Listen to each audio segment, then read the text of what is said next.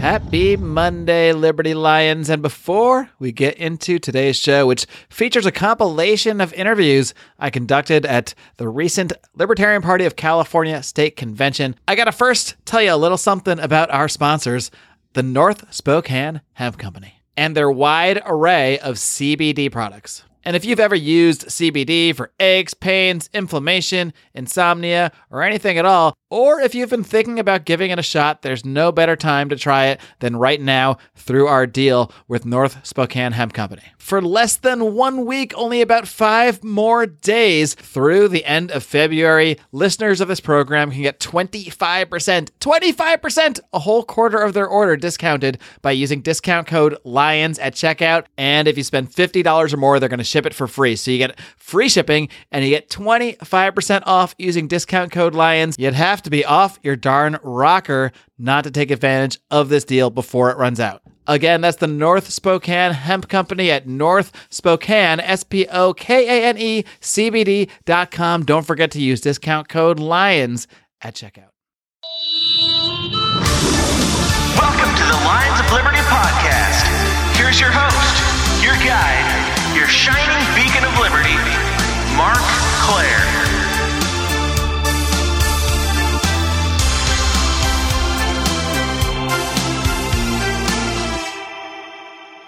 Howdy, and welcome back to another flagship Lions of Liberty podcast. 440 episodes. Can you believe that?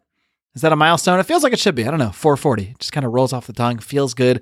Anyway, I'm happy to be here. 440 episodes later. Many, many more if you include the shows I've inspired, such as those that Brian McWilliams brings you every single Wednesday with his weekly shot of comedy, culture, shenanigans, cursing, and of course, liberty on Electric Liberty Land, while my buddy John Odermatt wraps things up every Friday with his hard-hitting and inspiring look at the broken criminal justice system on Felony Friday. You hit that subscribe button and you get them all. Isn't it a beautiful thing?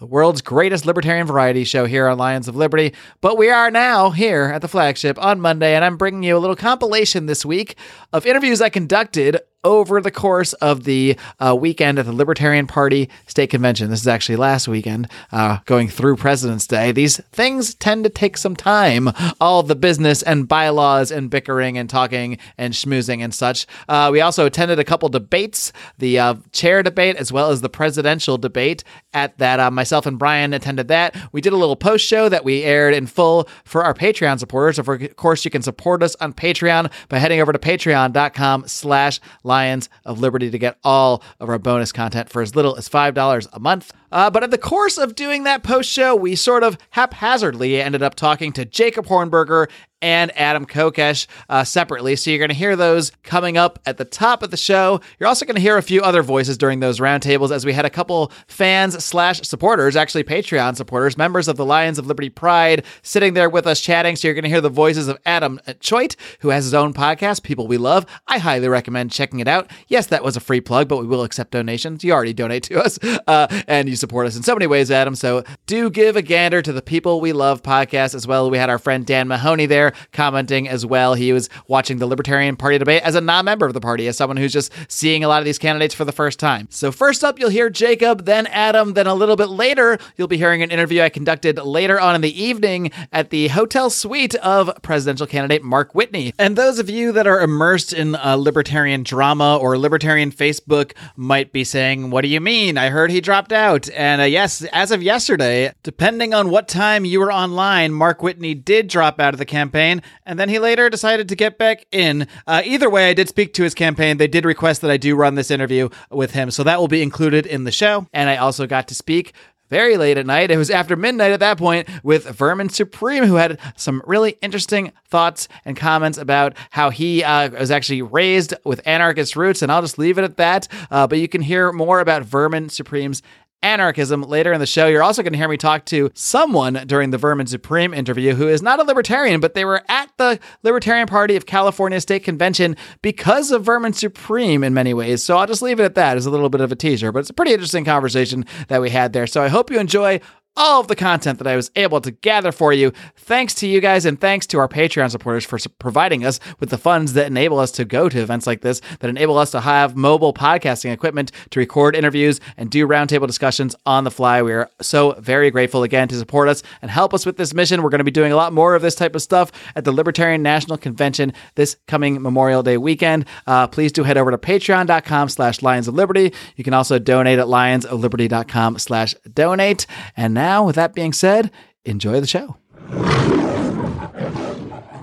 right, Jacob, you just finished the presidential debate here, the Libertarian Party. How'd you feel? How you feeling?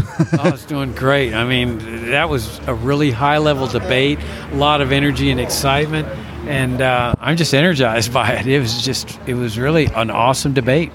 What do you find most impressive about your opponents? Or is there anybody that stands out to you as someone that you would either want to run with or that you would feel really good about seeing as the face of the party were you not to become the nominee?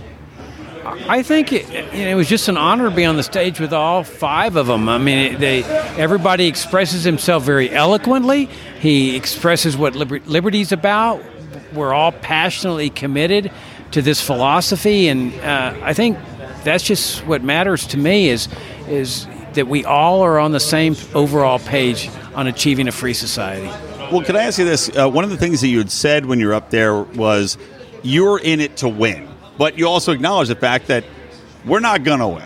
As libertarians, we're not going to win. So what is the emphasis then?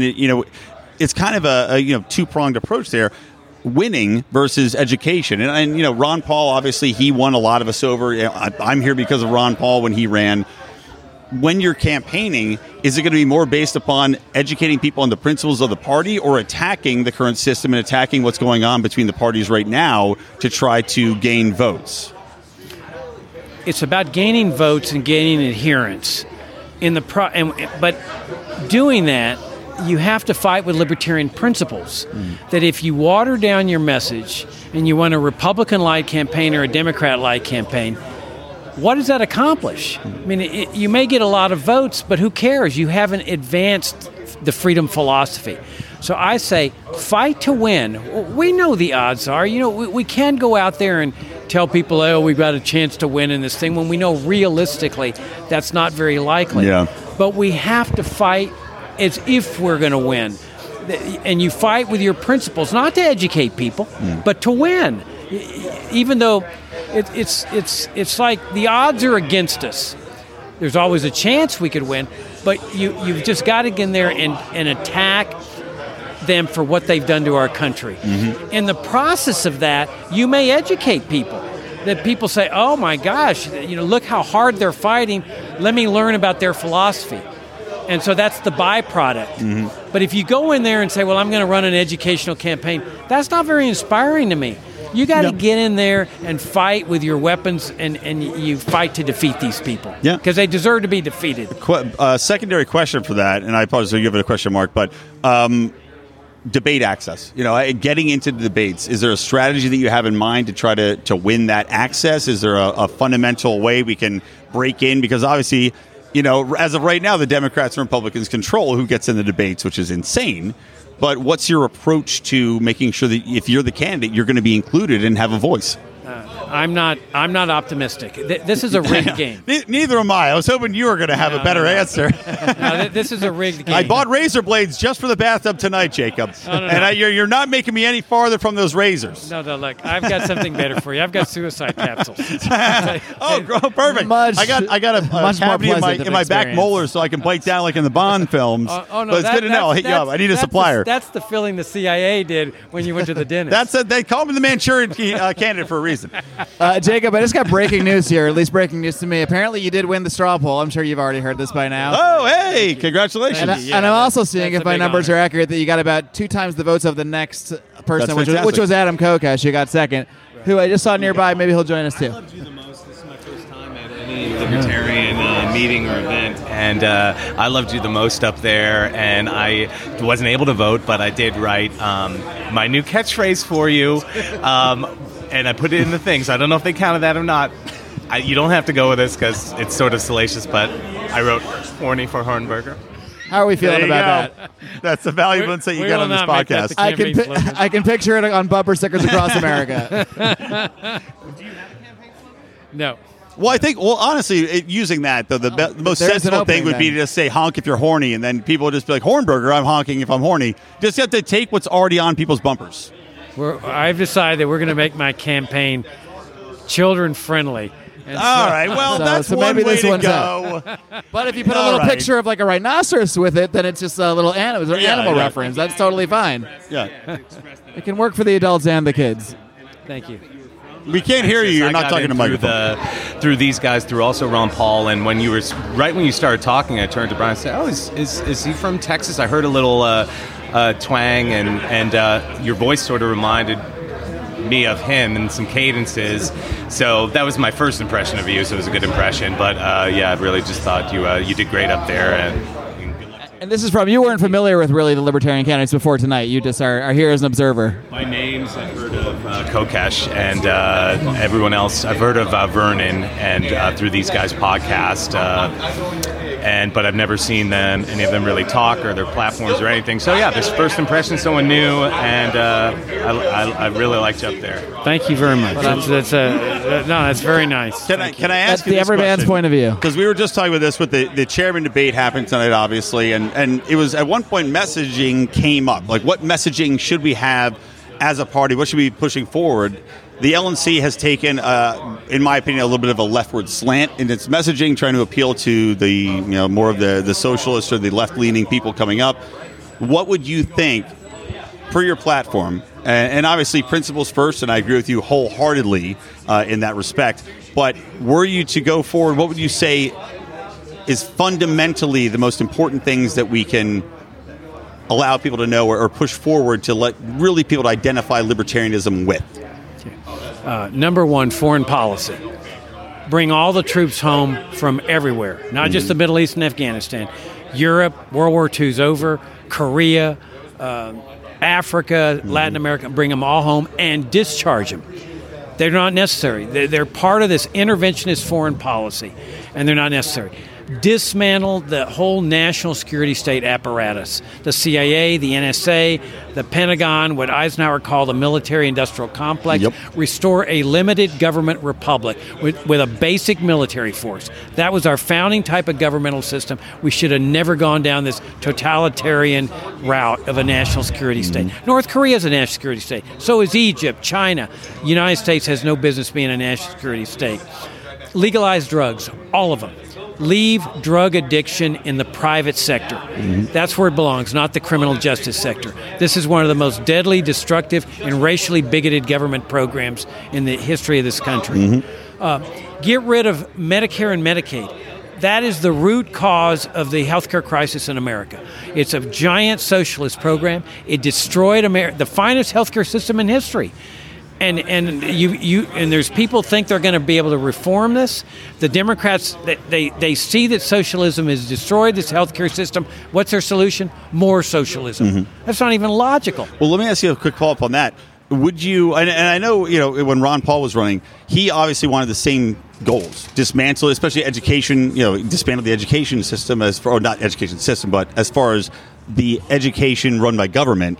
Do you think that we can come in, though, and say, would you say from day one, dismantle it, or do you have kind of a grace period as far as something where you say, okay, we're going to dismantle Medicaid and Medicare, but it's going to take X amount of years so people aren't afraid to support you because they're afraid they're going to get their benefits ripped away, and then what are they going to do? Do it immediately. Oh, okay. Because it's the only right thing to do. I mean, a free society necessarily is a society in which there are no infringements on liberty. This giant socialist program is an infringement on liberty. So when somebody tells me, let's phase it out over 10 years, that has no interest for me. I don't want freedom 10 years from now. I want freedom now. What we've got to do in this country is recapture that sense of faith in ourselves, in others, in freedom, in free markets, in voluntary charity. And you're never going to convince, libertarians are never going to convince seniors to vote for us. I'm not even going to target seniors. Unless they're a libertarian senior, they're not voting for us. They're going to vote for where their dole is secure. The people we target are the younger people. Yep. People like yourselves that are getting fleeced. Well, thank you. Why, thank you. Well, I'm talking about 20s, 30s, 40s, and early 50s. Yeah. Because what they're telling younger people, and this hasn't registered with younger people, is you all are a bad people. You can't be trusted with this. You won't step up to the plate and help your parents and grandparents, and this is why we need to force you to do it with these mandatory programs. Well, that's one gigantic insult. If all of a sudden young people start realizing that and saying, wait a minute, why should you be fleecing me and taking my money when I can handle this responsibility myself, then the system collapses. Jacob, you speak a lot about the border and an open borders policy as a libertarian position. And as you know, of course, with President Trump, it's a big issue out there. How would you plan to deliver that message to people like maybe in your own community where you're campaigning? I know you're doing a lot of campaigning in North Carolina. People that have concerns about immigration or illegal immigration or whatever they may have some more mainstream sort of concern about that, whether it's related to crime or jobs. How do you sell the libertarian message to people like that? People that are sort of inclined to not have that position offhand, that might want to have a more traditional position on borders and border control. Well, the problem is that we've all been born and raised under this system. And when you're born and raised under a system, and even worse, you're taught that it's freedom, then anything different scares the dickens out of people. But we've had open borders here in the United States all of our lives. Nobody gets scared over the fact that somebody from California can move to Texas, or that somebody from Oklahoma can move to Arkansas. Nobody gets scared of that. But if we'd been born and raised under a system where each state had immigration controls and we were to come along and say, hey, let's dismantle that, people would be scared to death. Yeah. Look, you've got a giant socialist system in place. That's what it is, immigration controls. It's a central planning. Central planning is an inherent part of socialism. You got a government planning how many immigrants, what their qualifications could be. That's the crisis. That's what Ludwig von Mises called planned chaos. It's what central planning always produces. To enforce a system, they need a police state. That's why you have highway checkpoints here in California and in Texas for people that never have gone into Mexico. They get stopped. This is what happens in communist countries. Roving Border Patrol checkpoints. I've been the victim of one of those. Trespasses onto farms and ranches. Boarding of Greyhound buses.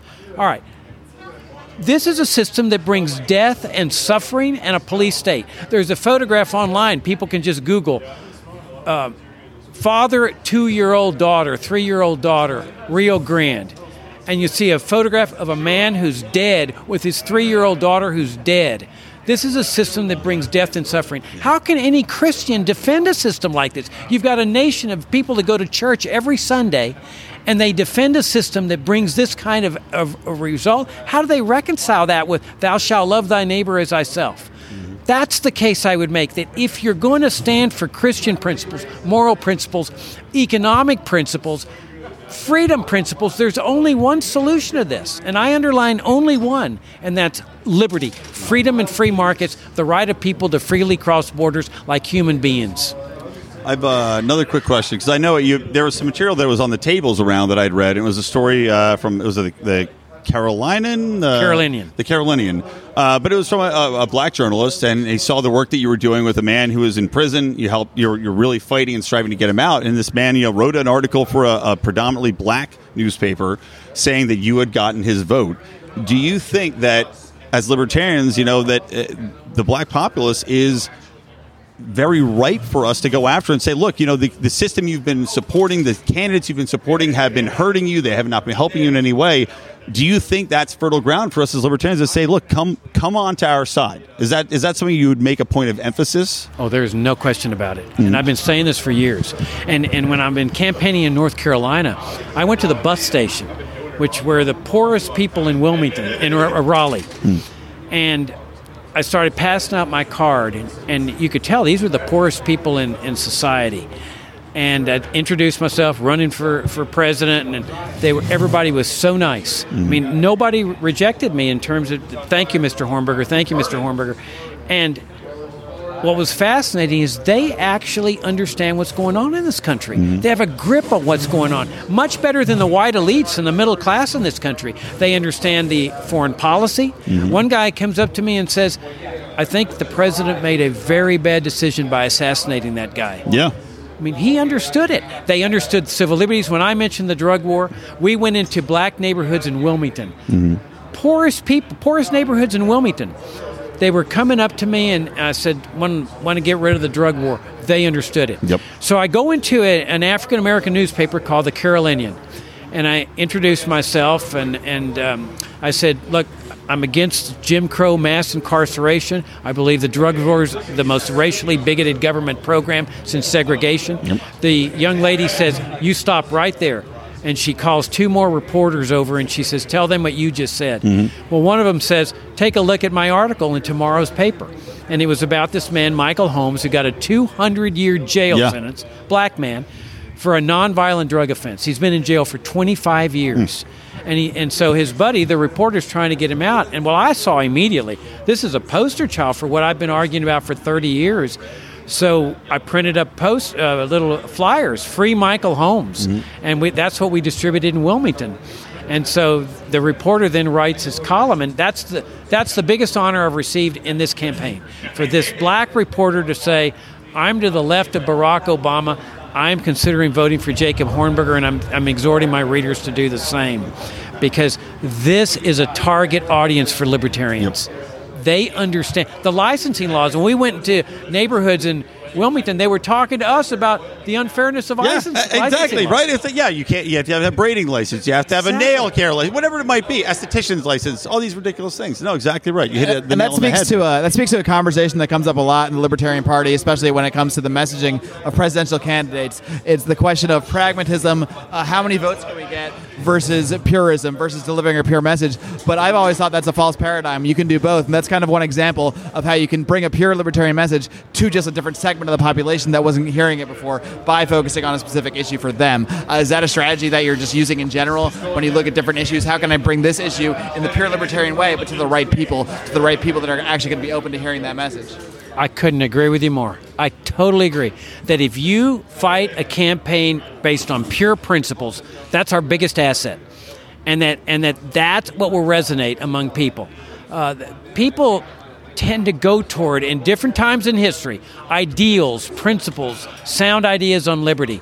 You just have to hit it at the right time. You need some luck. But that's the only key. And then you target certain audiences with that message, like African Americans, young people that are getting fleeced. Another one is Hispanics. I mean, these immigrants that have come here illegally have been abused, insulted, mistreated, and every Hispanic can relate to that. And so we target those people. We say, we care about what's going on in your society. Again, why would I target a senior citizens on Social Security? Right. They're on the dole. People who are on the dole are not going to support you. People that are involved in crony capitalism, that are in the military-industrial complex, defense contractors, you think they're going to vote for me? I'm not going to waste any time with them because I'm going to terminate their contracts. No. Exactly. But the people who are being fleeced, and people who don't vote, that's another target audience. Yeah. People who don't vote, that's an encouraging sign for us, because they're disgusted with the system. Mm-hmm. They know the system is rotten to the core. And all of a sudden, if they get a sense that libertarians stand for dismantling this whole welfare warfare state, now they're saying, now it's worth voting. Yeah. Yeah, I got a question. Following up on like a single issue thing, a big part of the Ron Paul movements in 2008, 2012 was focusing on the Fed and being critical of the Fed, auditing the Fed, ending the Fed. Is that something that you plan on having a big part, being a big part of your campaigns moving forward? And is there a way to appeal to people on the left or people on the right and, educating them about the Fed and sort of getting that, being part of the, essential part of your campaign? Absolutely. And you mentioned Ron Paul. I mean, Ron Paul's been one of my heroes in life. I mean, the guy's heroic, and I campaigned for him in New Hampshire, where it was freezing cold in 2008. I went door to door for the guy, and I found it absolutely fascinating. I mean, his seminal moment was during the debate where on Giuliani he said they came over here to kill us because our government's over there killing them. But this end the Fed thing, I mean, who would have ever thought? I mean, this is the nerdiest thing in the world. Yeah, right? I mean, you sitting of all the things to take off and get chants about, and the Fed is the one. Yeah. End the war is not. Yeah, any of the things you pick. I know. Right. I mean, you're sitting in the campaign strategy session, and somebody brings up, maybe we ought to bring up in the Fed. Yeah. Are you nuts? And yet it took off. Because people can get educated about that. Can more people get educated about that? Absolutely. Yeah. Because, well, I saw an Occupy movement here in California. They were carrying signs in the Fed, and I said, wow, they're the people on the left. Look, the Federal Reserve destroyed the finest monetary system in history. From a libertarian standpoint, we favor a free market monetary system. But this was the second best. Gold coins, silver coins. That's the constitutional system. It was the soundest money in history. It was one of the reasons why you had tremendous outbursts of prosperity in the late 1800s. It was an incredible system. They were solid coins. No clipping the coins, no inflation. And the Fed comes along in 1913 and ends up destroying it all. That's why you don't have silver coins and gold coins circulating, despite the fact that the Constitution says no state shall make anything but gold and silver coins legal tender. So this is what's financed the welfare state, the warfare state. They've destroyed people's savings. It has been a tremendous attack against poor people, people on fixed incomes. And I think people instinctively know there's something wrong with this apparatus that brings these booms and busts and bubbles bursting and wipes out fortunes. And I think that's why it attracted everybody's attention, because it's a socialist system. It's based on central planning, and it is a way to help the elites in society, the people that know how to protect themselves against what the Fed is doing while they're plundering and looting. It's a tax. I mean, that's what they're doing. They're taxing people secretly and surreptitiously through inflation. And then they blame it on big business and big oil, when I think people are starting to sense. And the Ron Paul campaign reflected this, that this is the Federal Reserve doing this, and it needs to go. It needs to abolish. I think that's a strong message, and that could appeal to people definitely on the left and people who are not libertarians, for sure. Absolutely, because they're hurting everybody, regardless of whether they're left or right or non-ideological. Jacob, I got to ask you one curveball. You're up there with 5 other candidates tonight. You did win the straw poll, as I mentioned. If you had to pick one of these 5 candidates to be your running mate, to be your vice presidential candidate, I'm not just saying this is Adam Kokesh is right next to you right now, and he did get second in the poll. Right. Don't turn not around, to put but you on Adam the Kokesh spot. is right I'm not behind saying you have to mention him.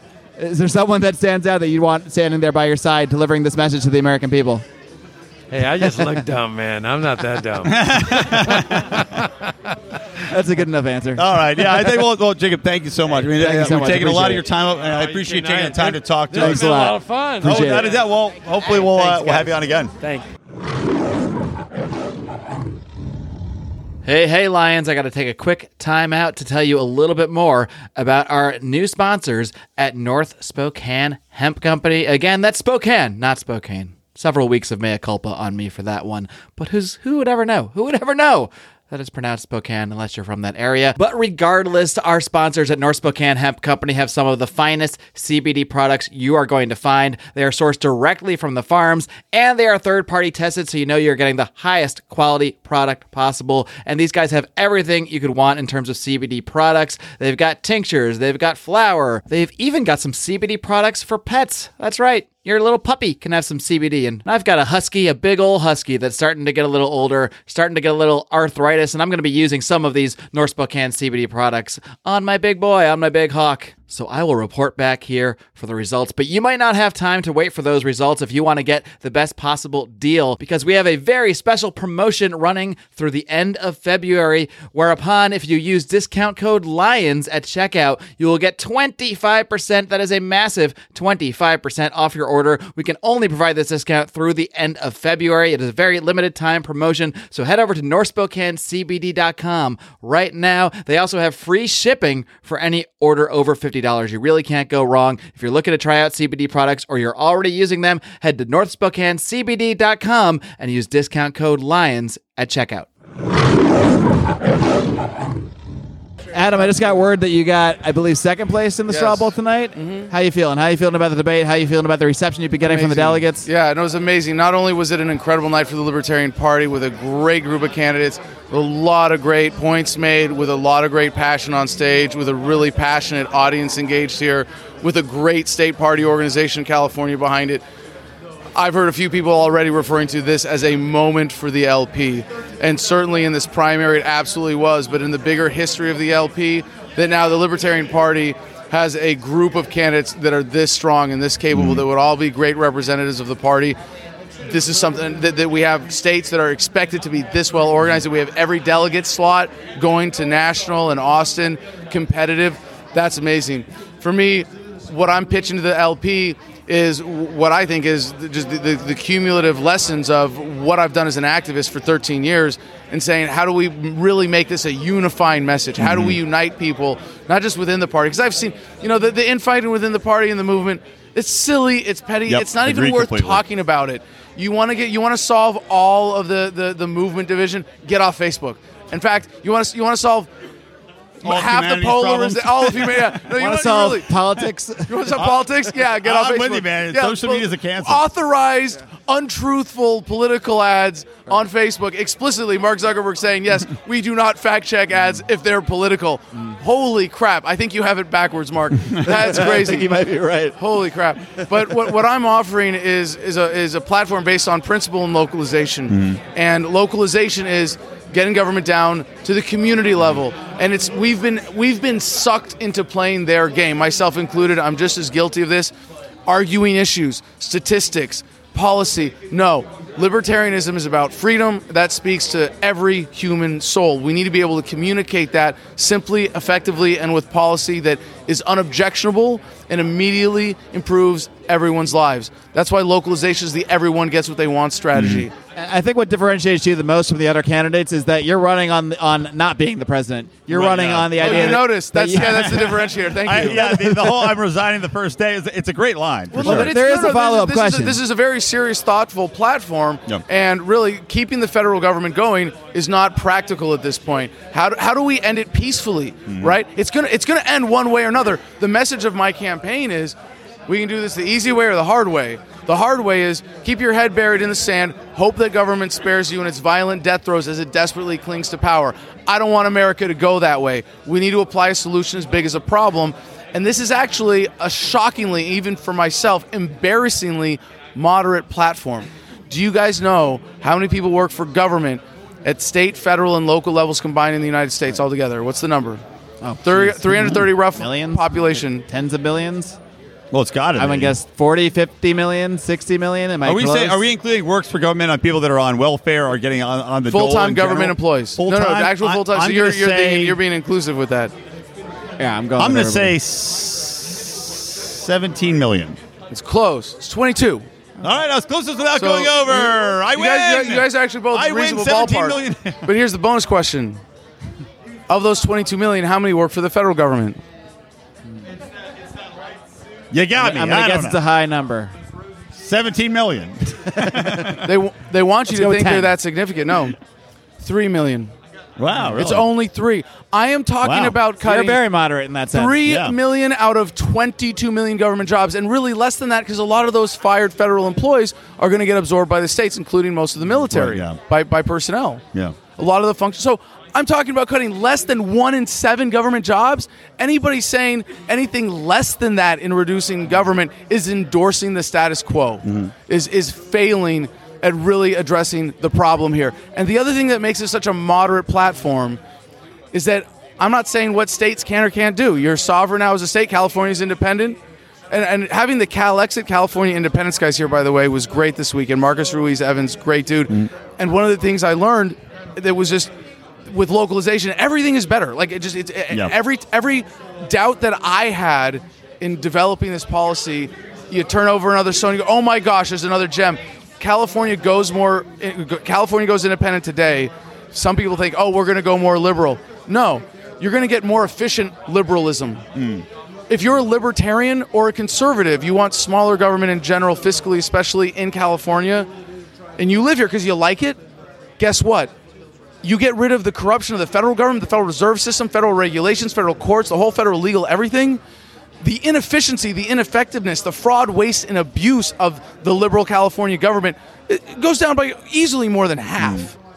You get more of what you want, even if you live in a place that doesn't represent your values. You get a more customized, more effective, more efficient government experience. And the goal again, down to the community level, right? Because the community is a voluntary unit. Yep. You can choose to leave. You can choose to join a new one. You can choose to create a new one.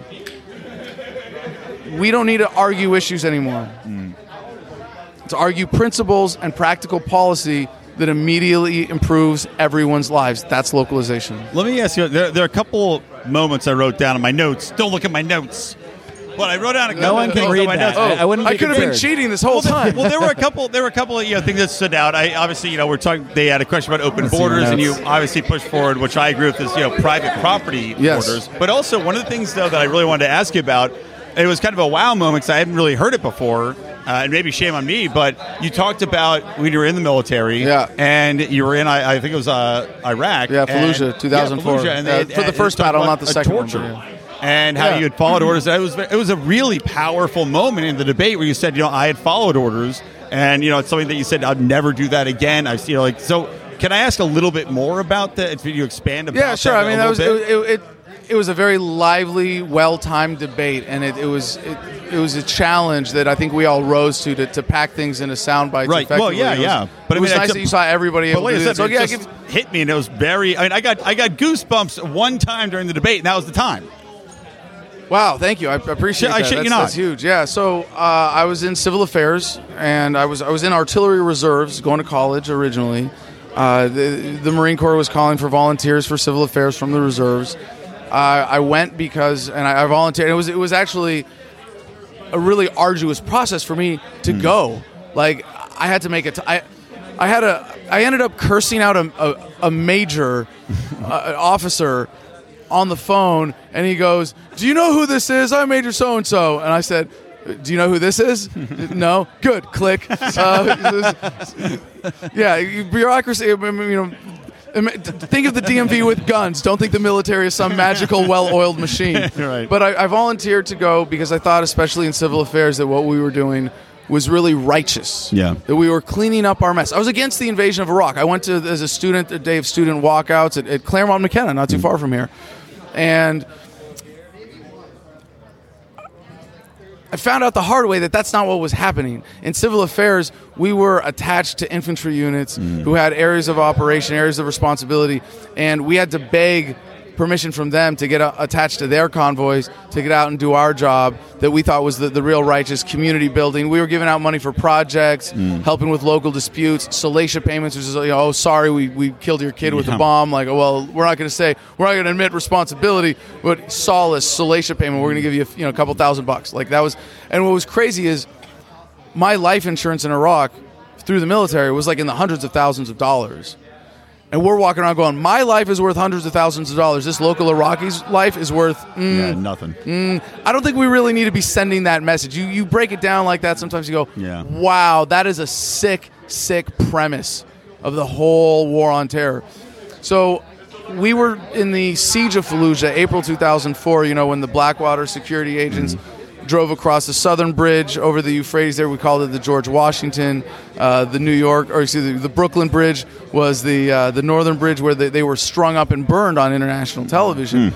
And so then we had the city under siege, and we had it on lockdown. So people were trying to escape. And at some point, there were a few young men who were just trying to get out of a city that's being shelled pretty well continuously, and they don't know what's going to happen. Hey, what's the only government on the planet that's dropped a nuke on actual people? Yeah. You think they're going to be able to? No, if they can get out of the city, they're trying to get out, right? And I was asked to guard a couple detainees who had just been in that situation, caught trying to leave the city. They were in the guard shack by the Brooklyn Bridge, and they had sandbags over their heads. Their hands were zip-cuffed behind their backs, and they were in that position for most of a day by the time I got there. Now, technically, it's not torture. Technically, I wasn't ordered to torture anybody. Yeah. I was ordered to keep them awake and in that position. If you don't think that's officially a stress position, I dare you, do it. Man. Sit down, tie your hands behind your back, or hook them, I think I've been and on sit it for down about 10 minutes. on a hard floor with your legs crossed. Your stuff goes numb, and they weren't allowed to go to the bathroom. They were sitting in their own excrement, and I learned Arabic to be better at my job, to be better at helping Iraqis. And that night, I used my Arabic to taunt these men. And so this has been a huge motivator for me to know the depths of evil that government can pervert someone to, even with the best of intentions. And I was a libertarian then, but I didn't really know what it meant. And I think it is absolutely essential that we stop playing their game of politics, of arguing issue by issue, because then you're not arguing principle, you're not arguing ethics, and you're not talking about love, because that's what's really behind this message. And because I was socially liberal, fiscally conservative, I still enlisted. I still volunteered to deploy enthusiastically, and I still followed orders. We have to get deeper than that to get to what this message is all about and really talk about principle. And so presenting that has since then been a real passion of mine, to make sure that the Libertarian Party and the movement as a whole, that we don't pull punches, that we tell the American people why we're here, what this is about. And it's not because we're saying we're better than you and we want to run your life, or look at me, I look good in a suit, and so you should vote for me and give me power over you. No, that's the old party's game. We're here to turn it on its head, and we do that by standing on principle. No. How do you find your message resonating with? I mean, as you know, when you go to the national convention, you're going to have to win over different types of libertarians. There's people that really want a purist message. There's people that are concerned with just getting the most votes and winning elections and that sort of thing. How do you deliver this message that you have of dissolving the federal government to the pragmatists, people that identify more with the numbers and that sort of thing? How do you win the people over to show your message as helping even with what they want, even the way they see helping local candidates and that sort of thing? No, it's a great question, and you're getting really inside baseball here on the demographics. I appreciate that, but it's similar to the analogy you might have heard about libertarianism versus statism, right? Flat Earth versus round Earth. You've heard this, right? People used to think the Earth was flat in the center of the universe and made all these ridiculous excuses and equations, fancy math to justify the orbits that they were observing. And someone came along and said, no, maybe the Earth is round-ish, technically, and not the center of the universe. And, oh, wow, the math gets really simple. Euclidean geometry, ellipses, no kidding. Okay, wow. Same thing with government. You guys have heard this. Government is good and righteous and necessary, and police love us, and they only do what they do to protect us. Yeah, they screw. And politicians are here because they really care about you. And some corrupt ones get through, but if we just nominate the right people, then we'll fix the system, and everybody will be happy. No, and then you go, no, freedom, the non-aggression principle. Drop the excuse. No, but what about freedom? And it's simpler. And so people have to do. The more you have invested in that old model, the harder it is to embrace the new one. Right? If you've been in the military and you retired after 20 years, or you were a cop, or you had a family member who died overseas, or works for government, or just being dependent on it even, you have more invested in it. And it's harder to say, oh, wow, I was wrong. But it's that much simpler, and it's really embracing something deeper and truly righteous that you see humanity doing naturally, and you see this resistance is just dispelling that old math, the excuses, the rationalizations. So we're going to go one level deeper now to answer your question, Inception style, libertarian now style. Now answer your question for real. So here we go. Here's the old model. We have to argue issues. We have to play politics. We have to know policy.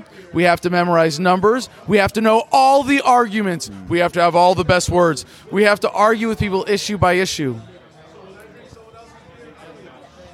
Localization and ethics. Mm-hmm. Libertarian principles. No, you don't. No. You think of libertarianism as pro-guns, for example, right? It's not at a deeper level. It's pro-private property. Mm-hmm. I have a right to own property. I don't need a special right to own guns. You don't have no right to tell me on my own property or in public I can't own a piece of metal in a certain shape because you don't like it. No. Right? Flip side of that is, if you want to ban guns in your home, if you want to live in a gun-free zone, if you want to create a community of people who do that voluntarily, you can do that. When we reframe the debate and say, no, with freedom, you can get whatever you want. You can have as much or as little government as you want, as long as you do it ethically, as long as you don't force it on anyone. And that's such a unifying message beyond the factions in the party to the broader public. And what we found in this conversation so far around this campaign, I'm bringing in a lot of people who are like, yeah, Adam, I'm here because of this strategy and because of all the work you've done. I get it. I see what you're doing here. And to the rest, they just haven't considered it yet. And as soon as they hear it broken down like this, and I think in the debate tonight, I got a fair opportunity to do that, because I'm not playing even this game of I'm the best guy to be president as a libertarian, nominate me because I'm the best guy. I'm not playing that game. I'm not running even on my own credibility or credentials. It's this principle, this policy. And it's kind of hard to put into, a series of 60-second sound bites. Yeah. But you see this conversation we're having now, we're having conversations like this all over the country with party activists, and they're going, okay, yeah, I think you're right about that. That's a better way to pitch this. That's a better way to grow the party, to grow the movement, to unite people around these principles. I want to ask you the question that Jacob Hornberger, who just left us before you, he dodged a little bit. I was wondering if there's anybody that was on stage with you tonight, or anybody else, I suppose, that you would want to have as your vice president in this run, were you to achieve the Libertarian Party presidential nomination. Who would you want of the people you've heard and the way they speak? Is there anyone you can see resonating with that same message that you're sending right now? Absolutely. And I have really the best political answer to that question too, because it's everybody. Like I can honestly say, no, because and this goes back to the platform. This goes back to localization. I'll tell you my exact position and preferences for a running mate. Is that whoever the first one is who embraces this platform, who's the most capable of helping us win and grow the movement and grow the party. I think that the membership can decide, but we can't nominate someone on the platform of dissolving the Fed and a vice president that's not congruent with that platform.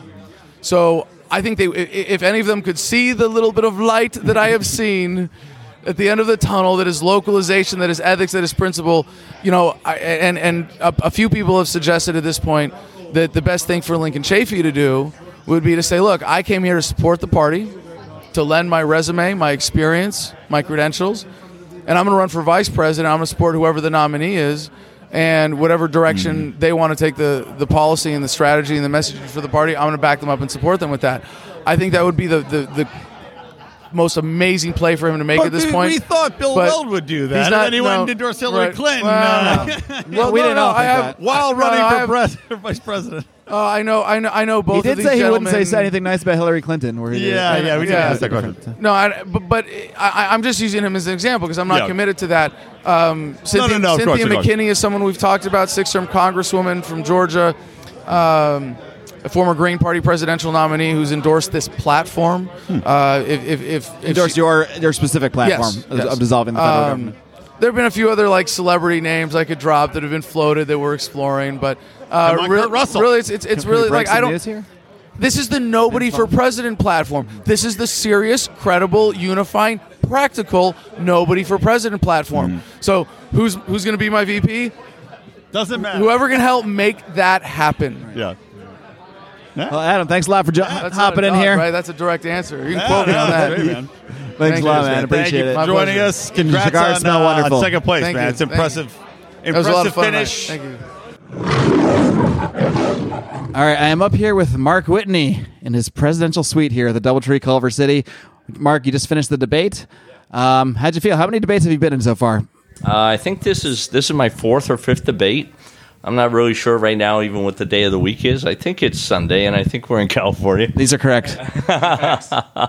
But so here's what's happening right now. What you had tonight was you had the people who have the most support, and we are all making each other better. So everybody I was on that stage with tonight, I have been on stage with them before, and we were all better. We were all at the top of our game tonight, as our game is, And I know that there are some things that I'm going to improve on. The next week it's Florida, another big state, really important.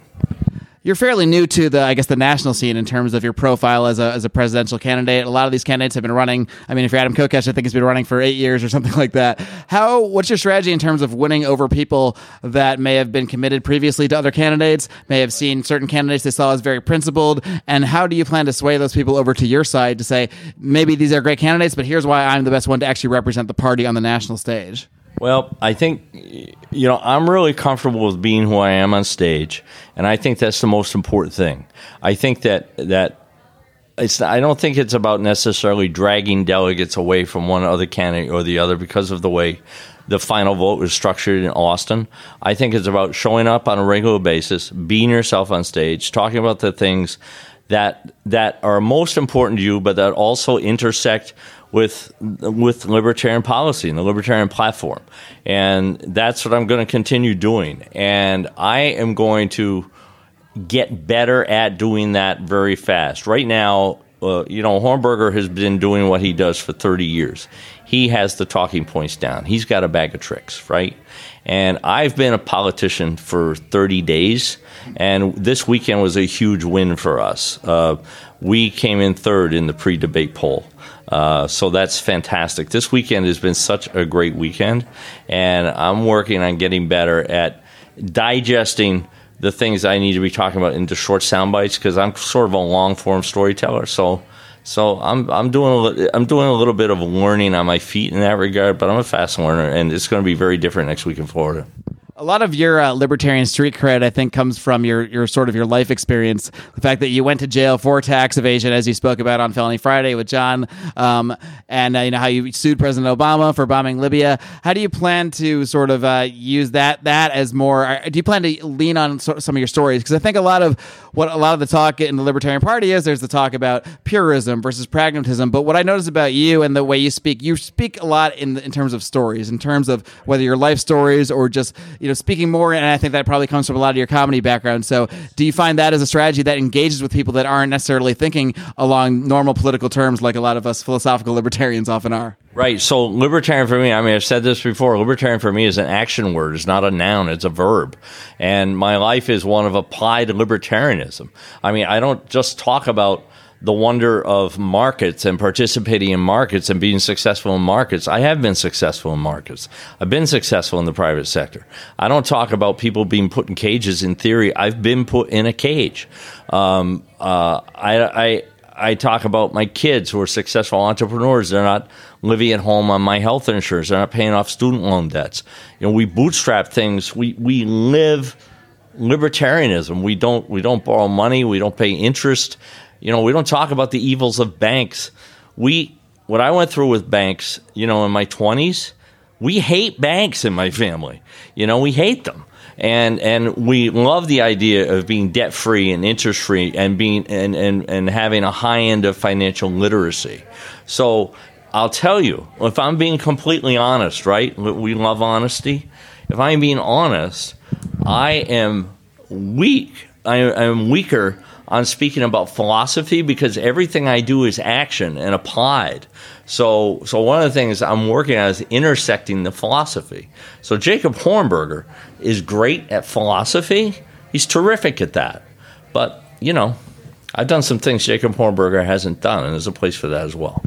Do you find that part of this process of running for president as a libertarian and going to debates like this and interacting with so many libertarians and these candidates specifically who are very adept at the message, very adept at the philosophy, do you find that that's a way you're able to sort of absorb the philosophy itself more and then find ways to sort of work that into your routine, so to speak, into what you already do in terms of messaging, in terms of even your comedic style and that sort of thing? There's really two answers to that question. The first is, I have the philosophy. I understand it cold. And one of the things I never want to do is insult the people in the room by wasting their time by saying stuff I know they already know. But at the same time, if people are fans of the Dodgers, you got to talk about the Dodgers.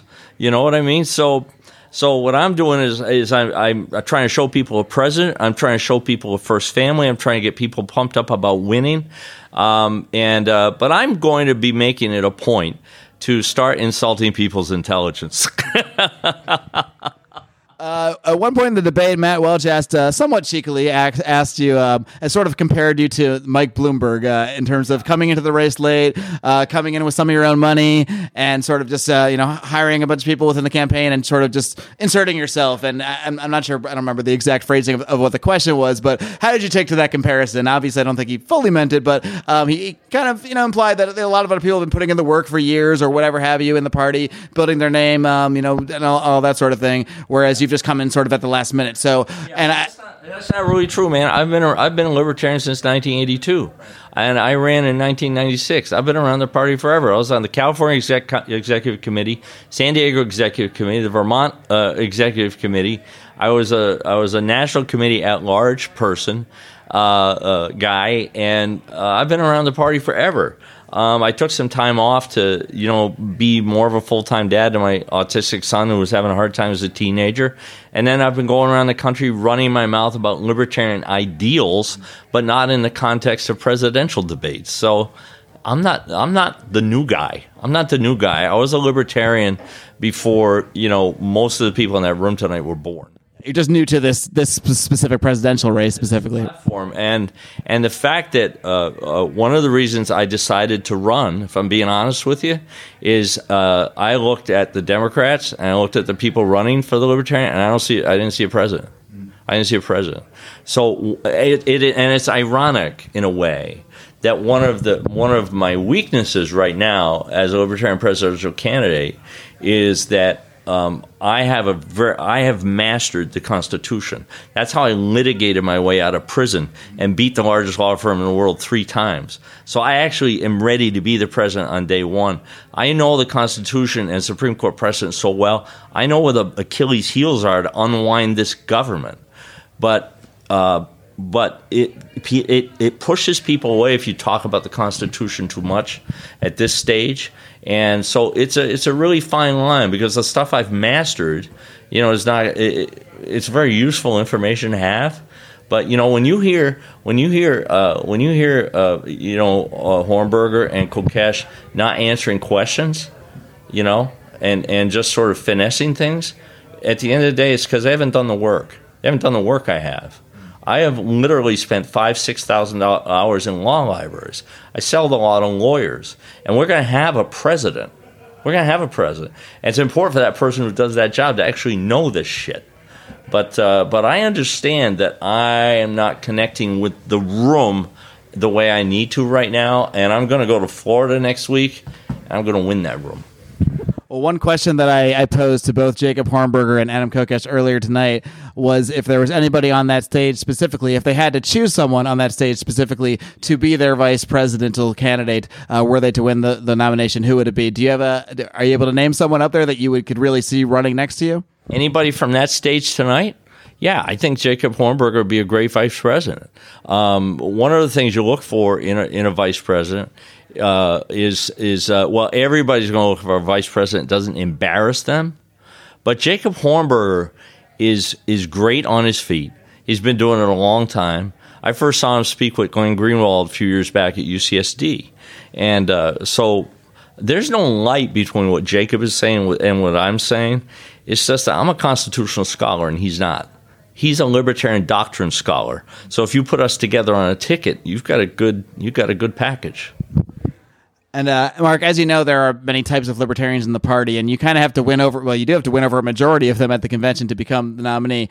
So I'm curious how you plan to. What's sort of your final pitch right now to sort of how you can please both the purists, the people that are most concerned about the philosophy, spreading a message, and that sort of thing, versus the pragmatists who are really mostly concerned with growing the party, getting votes. That might be somewhat of a false paradigm, but that's a different story. But how do you plan to sell yourself to all of these different sort of factions that, while they all have similar ideas, have different approaches to how the party should actually approach things? So I'm trying to model that with my campaign. So I have radical Boomer Shannon as President Whitney 2028. I have Mises Michael Pickens as a national campaign manager. So when I hear the word factions, okay, when libertarians are smart, they're well-read, they have strong opinions as a result of the fact of being smart and well-read. So when people are arguing, yelling and screaming at each other, that just sounds like freedom to me. That's what it's meant to be.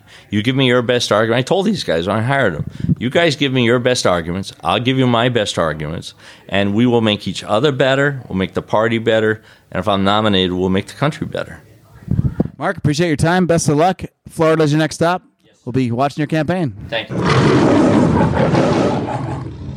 All right, I'm here at the California State Libertarian Party Convention with Vermin Supreme, who just got done with the presidential debate here. Vermin, I'm trying to shake your hand, but I only have my hands are taken up, so we'll do the elbow thing for those not at home. But yeah, it's easier not in video. We can do whatever we want. Yeah, you can. You don't even need to look at me. You can look at the wall over there. This is all good. You said you wanted to start by actually tossing it to someone you were just speaking with. So do you want to tee him up for us? And absolutely. Oh, look at me. I dropped my radio voice down a few octaves, motherfucker. Oh, shit. Look out. Well, anyway, people, welcome once again. I'm Vermin Supreme, and we're on the radio now because there ain't no video cameras around to record what we look like. It's late at night here. Totally different Vermin than when we're on video. It's late night here at the LPCA or whatever, and we are having a wonderful time. It is approaching midnight. We just had the debates, and the debates were a very enlightening, informative, and educational event, of course, as always. We had the 18th. Did you learn something in the debate? Of course. Oh, I learned a lot, but I'm not telling you what, because it's Those are insider campaign secrets? Absolutely. And for sure. So it's a very interesting thing on the campaign trail here. I mean, obviously, since the last time I spoke to Lions of Liberty at the Pork Fest, you'll notice, what is different. There is no boot on my head. There is not. I did see you bringing out once during the debate, but I've rarely seen you with the boot. So what is behind that? Is it just too heavy, or is there a more philosophical meaning behind not wearing the boot as much? Heavy is the boot heavy is the head that wears the boot, and heavy is the boot that wears the head. That's what they say. And yes, it's a very interesting part of the continuing process of my campaign. And since last time we spoke, my candidacy for the nomination of the Libertarian Party has taken a turn for the much more serious aspect of things. And because the controversy online has been incontrovertible. Everyone's got an opinion on Vermin. That's a fact. Indeed. And because some people don't understand the magic and the power withheld within the boot itself, I have given way to the political reality of the fact that I am attempting to make a sale that is a very specific sale, that is a sale based on, yes, the magic of the boot and the massive online presence of boot fans and all of these metrics in Google Analytics and things. But the fact of the matter remains that because I'm a serious candidate, because this is a serious campaign, I'm attempting to achieve serious political achievable goals, and because the Libertarian Party, of course, is the only party that welcomes anarchists. And I'm an anarchist, and they have welcomed me. Are you an anarchist? Yes, sir. I've been an anarchist my entire adult life. Everything I've learned about anarchy comes from the rainbow gatherings, the rainbow family gatherings of living, love, and light. Welcome home. Thank you very much. And, of course, that's where I cut my teeth. Was at these rainbow gatherings, and that was essentially, it doesn't identify as such, but it is in reality an anarchistic organism. It is a gathering of people without the state enforcement, or if the state enforcement happens in the incident command team paid up to $1 million years ago to $1 million bucks a year to specifically harass the gatherers in this free assembly temporary autonomous zone. It happens. Everything that happens is this event that allows 10,000 to 20,000 people, more or less, to gather in one spot at one time, as guaranteed by the U.S. Constitution, First Amendment, right of free assembly, free speech, and free religion, happens because the people come together, see a need, and I use the example that, imagine, if you will, 3,000-4,000 people in concentric circles once a day waiting for dinner. Then, magically, and this is miles and miles and miles from civilization, several times a day, from up to 100 different kitchens. And this is a kitchen between the Flintstones and the Gilligan's Island. It's this kitchen made in the woods out of what the materials are there. People bring in 55-gallon drums and create ovens. And so there's bakeries in the woods cranking out pizza. Sounds like a wild time. It's a It's a wild time. It is, as I say, an anarchistic organism, and the only reason that anything happens is because things happen. So there's dinner circle. All these 5-gallon buckets of food come from these 100 different kitchens in the woods. Everybody gets fed. The magic hat goes around because it's a non-commercial event, because it's held in a national forest and protected by the U.S. Constitution. It's not permitted. It's not subject to various permits. Now, once again, this has been an anti-authoritarian event versus the U.S. government for many, many years. There's been permit schemes. It's gone up to the Supreme Court. And as I say, there's sometimes a budget of up to $1 million a year for these federalists to come in and harass American citizens, attempt to gathering on the land of the U.S. Government as it possesses it, and gather freely, a free assembly. And things happen because people make it happen. Miles of water pipe connect springs to the kitchens to provide water to the kitchens so they can wash their dishes and people can drink water, and it gets filtered and all this amazing stuff through the power of gravity. Like I say, it's very low tech, but it works on this amazing structure. It's where I learned my teeth. It's where I cut my teeth, where I learned everything I know about anarchism in a practical sense, how it can exist in reality. And so obviously a very influential point, a very important part of my upbringing was learning to be a clown at these events, because entertainment, we provide our own entertainment and workshops and skill shares and all of these things. And but I also realized that one of the major things that we provide for ourselves in such a situation where we're inviting 10,000, 20,000 people, freedom-loving individuals to come in and coexist, is security. And we provide security for ourselves under this.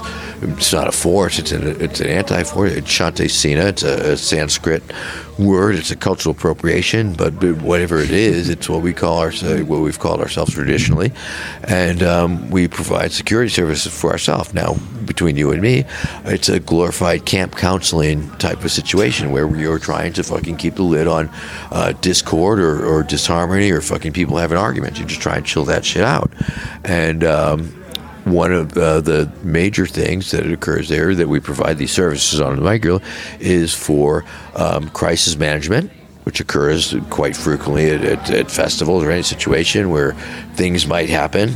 And we're there for that as people working together. It's really a living example of what a lot of anarchists, anarcho-capitalists talk about what a society would be like if without the force of government. I mean, it's a living example of that. It's a non-state, full-on confrontational to the state trying to enforce their rule in the middle of the woods, in the middle of a national forest, out in the middle of nowhere.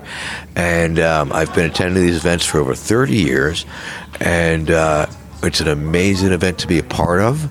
It has its negatives as well as its positives. Our positive is that we are gathering as people. On the 4th of July, there is the prayer for world peace, if you will, that makes it a religious type of event. And we gather from sunup till noon when the Kitty Village parade comes in, because it's sort of like a burn in a sense, but it's a different thing. I mean, there's different theme camps. There's camps that are associated, that come under the banner of this or that or the other thing, regional, or the snacks they serve, or what kind of oven they are and stuff of that nature. But year after year, it perseveres and it continues depending on the administration, how harsh it is. And it is indeed anarchy in action, and it's where I learned things. And I am a rainbow anarchist, the rainbow family of living, love, and light. If you don't know about it, you should check it out. I mean, sure, you betcha. All right, so you got the street cred then from. Let's go with it. One of the services we provide is security services to the cops. We provide escorts to the cops, make sure they're not getting in trouble with the hippies, to smooth the fucking shit out, to let the hippies know that the cops are coming and they need to fucking hide their drugs or we'll hide just their bring dogs. them in here slowly. You guys do what you need to do, and things I learned was to be able to bring my humor as a clown that I learned to be, because the Rainbow Family allows you to be as outrageous as you want to, and I did that and learned the craft of working a crowd and the talent shows that we provide and the stages that go on, and bring that to fucking the cops. So I knew my back was always being watched, and I could, be as outrageous as the cops I needed to be, and, propagandize the cop. I would do an 8-hour shift with state troopers from various states, Alabama state troopers rolling in, fucking ramrod straight. But I would personally have 8 hours to fucking propagandize these fuckers, explain to them what they're seeing, what they're experiencing, trying to somehow contextualize it, and explain to them what we were doing and what they were seeing. And in the meantime, making fun of them, having fun with them, and presenting them in a less than favorable light to the freaking hippies, my main constituency. And so I learned that skill. It's kind of like your strategy towards the Democrats and Republicans. You've gone to their events, you've had fun with them, while trying to sort of point out to everybody and themselves how absurd this whole situation is. That's where I learned it, at the Rainbow Gatherings. And I was able to transfer that skill out into the riot world, into real fucking cop fucking world, into real, like, where the cops are out on force trying to enforce their will, telling us where we, the people, the protesters, demonstrators, guaranteed by the U.S. Constitution, for whatever that is worth. It's an imaginary paper that I hold up in front of me sometimes, because that is the fiction under which we're operating. For whatever reason, it seems to work, and I've been able to utilize this and mine this vein of humor and satire and making fun of cops, and yet at the same time reading them literally the riot act. Literally, I read the cops riot material about crowd control to cops to re-up them on information that I agree with in terms of, like, things such as, it is best to let a crowd disperse on its own. Do not kettle a crowd because it fucking freaks them the fuck out and gives them no exit. And I read these riot control manuals from the military, from state riot police, and parts of it that I believe to be true and what I expect of an oppressing army up in my face. And I let them know what's clear. And once again, I use the idea that, the knowledge that they're not going to attack me if they're not ordered to, as a rule. They fucking break lines sometimes, sure, that shit happens. And that there is this vacuum between protesters and police, and in this vacuum, any shit can go down. And it could be a cop taking a cheap shot, it could be a protester taking a cheap shot, it could be, the rank closing and just fucking intensity happening. And I have discovered that I am able to step into that space and be able to command it, if you will, through the use of a bullhorn, through the use of a calm voice, through the use of humor, to change the fucking reality, decrease the likelihood of violence, and it's a tricky little bit. I think riot control is a pretty useful skill to have, just navigating the Libertarian Party in general. Who was this young gentleman that you wanted to you want him to make a statement of some sort? He's been waiting very patiently, but. This is the person I just met. We just meet. We just met. However, I am a longtime fan. My name's Zach Childs. You're a Vermin Supreme fan, correct? And I believe I heard you towards the tail end. I walked in on you guys. You were saying something about how he was a big influence on you in terms of your political beliefs, or I'll let you tell the tale. So growing up, I was a very hardcore Democrat, very establishment Democrat. I love Bill Clinton kind of Democrat. And as I got older, I noticed Vermin on the internet. And Vermin really just brought forth a lampoon version of the U.S. government as it was with the two parties that there are. And it really made me think that it's just a joke. That's all a joke. And we need to start thinking more for ourselves. And that's what third parties really do. So you started following Vermin as an entertainer first, and then did you later follow him here to the Libertarian Party and the Libertarian philosophy? Well, actually, I am a Democratic Socialist at the moment. This is actually my first Libertarian event. Yeah? So, yeah, I came with my roommate. My roommate is a Libertarian. So I thought I would open up my mind to I see you got Adam Kokesh's book there with you, so give it a read. Got some reading material. Did we get an autograph? Yeah.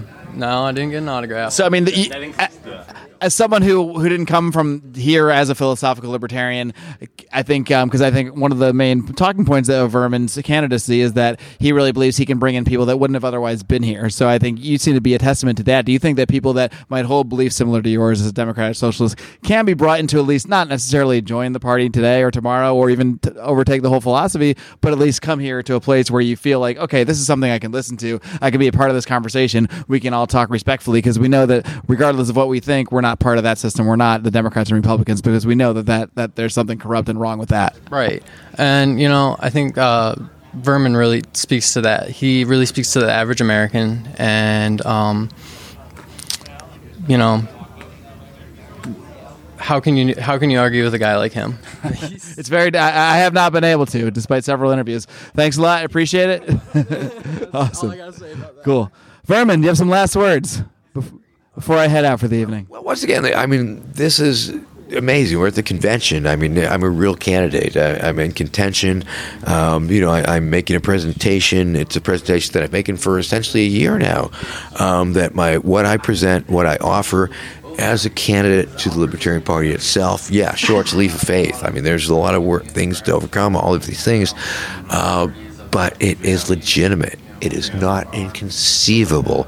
And once you admit to yourself that it's not inconceivable, that the premise that, I could bring in lots and lots and lots of young people, and, already people are taking a second look at the Libertarian Party. You look at the Twitter feed, it's like related searches, Libertarian. And I believe that I'm perfectly positioned in a position to be able to offer this synergy to the Libertarian Party. You're essentially trying to offer your service as a satirist, as an entertainer, to bring attention here, and then let us do what we will with the people that you bring in. Maybe not do anything we will, but yes, there's got to be some limits. Thank you for that very succinct take on it. Yes, absolutely. Well, Vermin's, always good to see you. I'll be seeing you on the circuit here, and definitely at the National Convention. I think you're going to make it there. All right. Thanks a lot. And good luck. Have a good one. All right, kitty cats, and that wraps up our coverage of the Libertarian Party of California State Convention. I was able to talk to a few presidential candidates. There were several more there, some of which I was able to talk to privately on the side, but didn't have time to set up a podcast with. Others I wasn't able to get in touch with at all. One candidate that I was able to not really speak to at the convention, but I was able to get a contact with, and I may as well just tell you now, this person is my guest next week. That is the one and only Mr. Lincoln Chafee. He is going to be on this program discussing why he joined the Libertarian Party and why he is running for president, why he wants the hearts, the minds, the votes of the delegates at the Libertarian National Convention this coming Memorial Day weekend. And again, we are going to be there. We are going to be in Austin, Texas at the Libertarian National Convention. And that is thanks to our Patreon supporters. We did pass our goal of $1,500 a month. Thank you so very much. And with that, we're going to be able to have a videographer. We're going to get professional photography. We're going to, of course, bring this equipment, get a little more equipment that we need to do this kind of podcasting on the go. We've got a full team there. So we're going to hope to bring you this kind of coverage. And of course, our Patreon supporters always get this stuff first. The first thing I did after the convention was upload all this audio you heard today, as well as some other stuff we did, the roundtable we did with Michael Bolden, and the full post-debate show. I uploaded all of that stuff to Patreon before I did anything else that day. So I always make sure our Patreon supporters, our Lions of Liberty Pride, get that content first. But I am going to compose similar content at the Libertarian National Convention and create some podcasts out of it, just like I did today. So that is all, again, thanks to our support over at Patreon. Again, you can join the Pride for as little as $5. Actually, for as little as $2 a month, you can dip your toe in the water. You can just be a Lion Cub. All that does is get you access to our secret Facebook group, but that does include some live streams of some of the shows that we do, including the Liberty Draft, which will be returning in just a couple weeks, including live streams of our bonus content whenever we do a Conspiracy Corner. We've got one brewing on the coronavirus, actually. Whenever we do one of these, we always are sure to live stream those to our secret Pride Facebook group. So so many reasons to join the Pride. You can dip your toe in for $2 a month. You can give us $5 a month for all the bonus audio content. You can give us all the way up to $100 a month. In fact, you can give us more than that. You can give as much as you want, but that's as high as we offer rewards up to. But please do check us out. It is the lifeblood of this program. We hope you get so much out of not just this program each and every week, not just the flagship Lions of Liberty podcast, where I interview leaders in the libertarian movement like the ones you heard from today, but as well as those of my compatriots in liberty. Brian, every single Wednesday with his weekly shot of comedy, culture, cursing, and liberty on Electric Liberty Land, while John Odie Odermatt wraps things up every single Friday with his hard-hitting look at the broken criminal justice system. Some incredibly inspiring guests every single week on Felony Friday. What a shareable show that is. You can send that to anybody. It doesn't matter what their political affiliation is or what their prior beliefs are. It's hard to be a human and not be touched and moved by the stories you hear on Felony Friday. And if that wasn't all enough, this week, as we did last week, although I often forget to mention it because I often forget until the very day of that it's even happening, we do have another Democratic debate. And because we love you and because we appreciate, well, all our fans, we also appreciate the Lions of Liberty Pride that sends us money, that funds this show via Patreon at patreon.com/Lions of Liberty. We will be once again recapping the next Democratic debate. We live stream those to our Facebook group. They will air as public shows eventually, so we're not going to hold you hostage. You do get to hear it even if you aren't a member of the Pride. But if you're a member of the Pride, you get to listen to it live, and you get to see us on video. So isn't that wonderful? Unless you're not a big fan of our appearance, in which case maybe it's not so wonderful. But regardless, this is all just another reason to make the right decision and hit that subscribe button because it costs you nothing. You get each of these shows for free every single week. 3 shows for the price of 1 here at Lions of Liberty. We're going to keep doing it 3 days a week for you until the end of time, or until one of us croaks, whichever one comes first. But until then, my friends, be sure to live long and live free.